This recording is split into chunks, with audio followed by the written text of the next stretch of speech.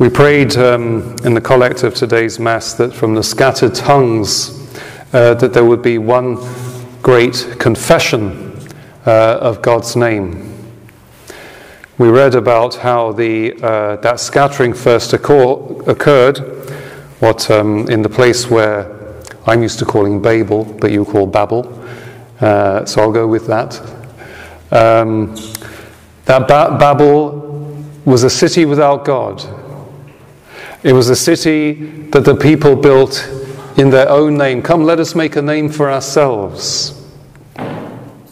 Well, who gets to define our name?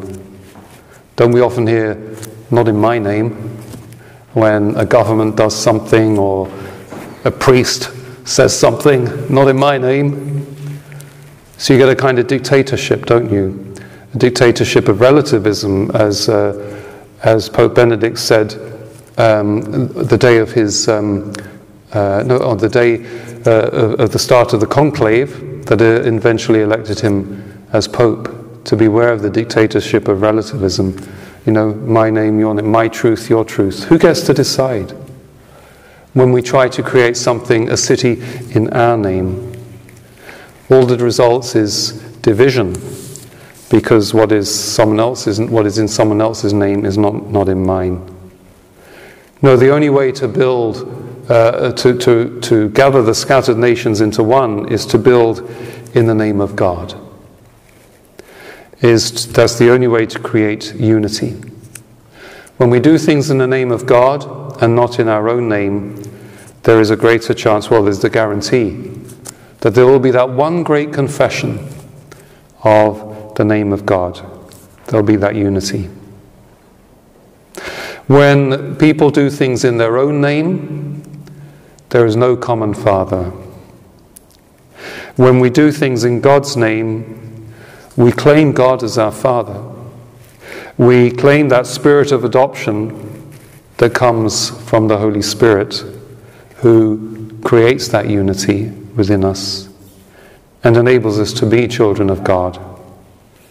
We each one profess to have the same Father as Jesus. And this is an amazing fact, really, isn't it? We all claim to have the same Father that Jesus had. And therefore we must be a family united as brothers and sisters, sons and daughters of the same Father, brothers and sisters of Jesus, sons and daughters of his Father. The Spirit is the gift that enables that to happen. This Spirit is a breath. This Spirit is a river of living water. This Spirit is given to us individually, poured into our hearts, but it's also given then to the community, to each one individually and to the community as a whole. I mentioned in my bulletin piece this week about something that's going to happen on Monday. A few of us are going on a little summit, because the Archbishop has been inviting us to discern whether each one of us priests, whether we want to join with him in a kind of transformation in our lives as priests, which will lead to a transformation in the lives of our parishes. A discernment as to how the Holy Spirit is calling us. How does the Holy Spirit wish to pour himself into each one of us? And for the last few years he's been talking about an initiative called Amazing Parish. As I mentioned in my bulletin, I was quite cynical of this. Even though the Archbishop is a good friend of mine and I have total respect for him, thought not another initiative. But I have seen how it has transformed his leadership. Those of you who are at the Jubilee celebration of the Jubilee of my ordination will have seen what you saw there in Archbishop Sample was a result of a discernment and a transformation in his life by the work of the Holy Spirit, and a new way of wanting to lead, particularly paying close attention to his priests, being close to them, being a father to his priests, creating a great spirit of trust amongst his priests, and trying to see that they might live their lives in a more healthy way. And one of the techniques of this amazing parish is the formation of what's known as a parish leadership team. A small group of people who will share the burden of leadership with the pastor. As I reminded them the other day, it's not good enough for them to say, we're behind you all the way. Meanwhile, the priest is taking all the bullets kind of thing. No, he's got to be with them, all right? They've got to be with him, supporting him, and sharing that burden, if you like. Each one of those members is committed to pray for the guidance of the Holy Spirit, which should lead to a powerful and great confession of Jesus' name. That's what we're seeking, and assisting the pastor in his leadership. So all in unity, all in God's name, not making a name for themselves, not seeking their own kind of promotion or whatever, or for other people to think well of them, but no, to do it in God's name, for the good and unity of the community. In the end, this is all for you, the parishioners. They think, without exception, when eventually, after a lot of prayer, I approached those who I've named in the bulletin there, Laurie Eckstein, Kathy Waddell, Adam Eckstein, and Dan Kilmer, they were very surprised that in the end I settled on them. And I spent a long time in prayer. Names went up the list and down the list, in the end I settled on them. Which indicates the kind of humility that one is looking for, really. And it doesn't mean that they are better than anyone here. As I look out even in this congregation, I see people who are very gifted, who could easily have been and were amongst those whose names went up and down the list. And it's not that you fell off because you were below par in any way. It's just that I hope that that's how the Holy Spirit sort of shuffled things in a way. There are many people here with great gifts, but the idea is to have a few who are close to the pastor to help him in his leadership. And that we all be united with one another in this. The gifts of the Holy Spirit is a beautiful gift of the Father and the Son poured out to us. It's a breath that carries words of truth. With no breath, there is no sound. It is the breath that carries the sound and carries what is in the heart out so that it can be communicated to others. No Holy Spirit, no great confession of the name. It's all about the Holy Spirit being active in our lives. And St. Francis de Sales, from this big book that I've got here, in his treatise on the love of God, speaks about the Holy Spirit as proceeding from the Father and the Son, but he speaks about this in a beautiful way, because we know that is the teaching of the Catholic Church. He speaks of the Father and the Son as two lovers.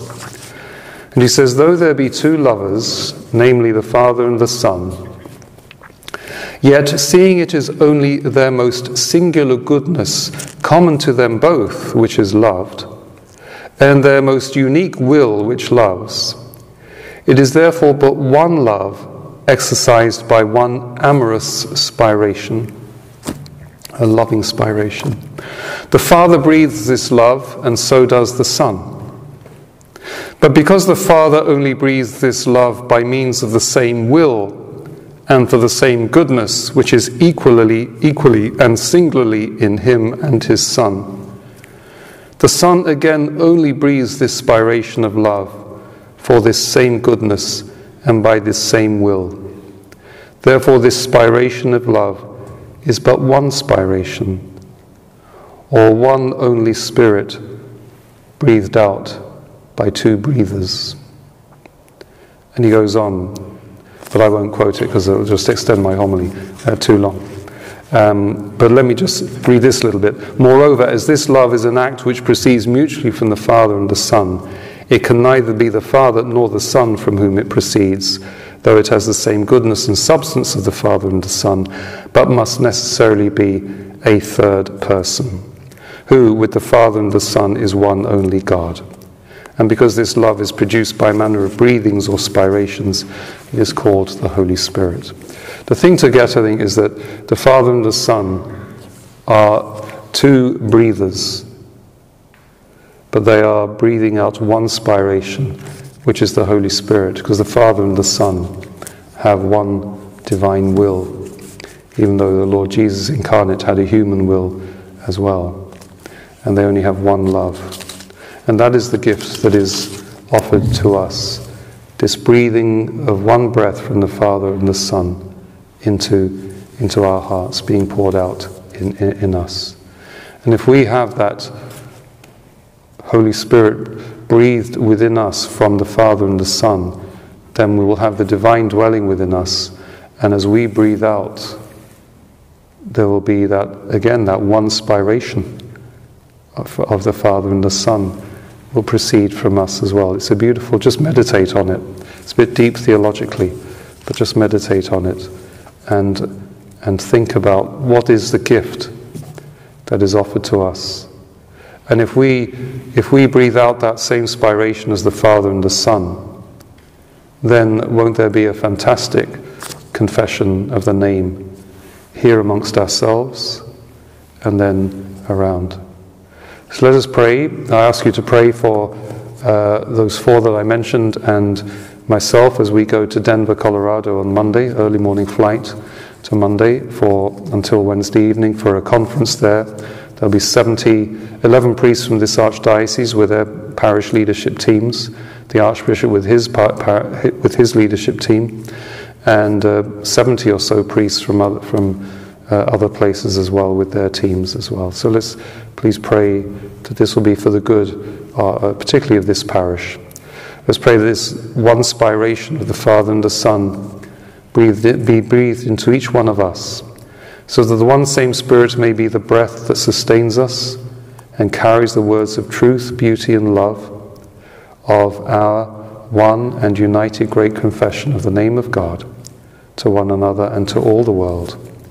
And all this through the most merciful, sacred heart of Jesus.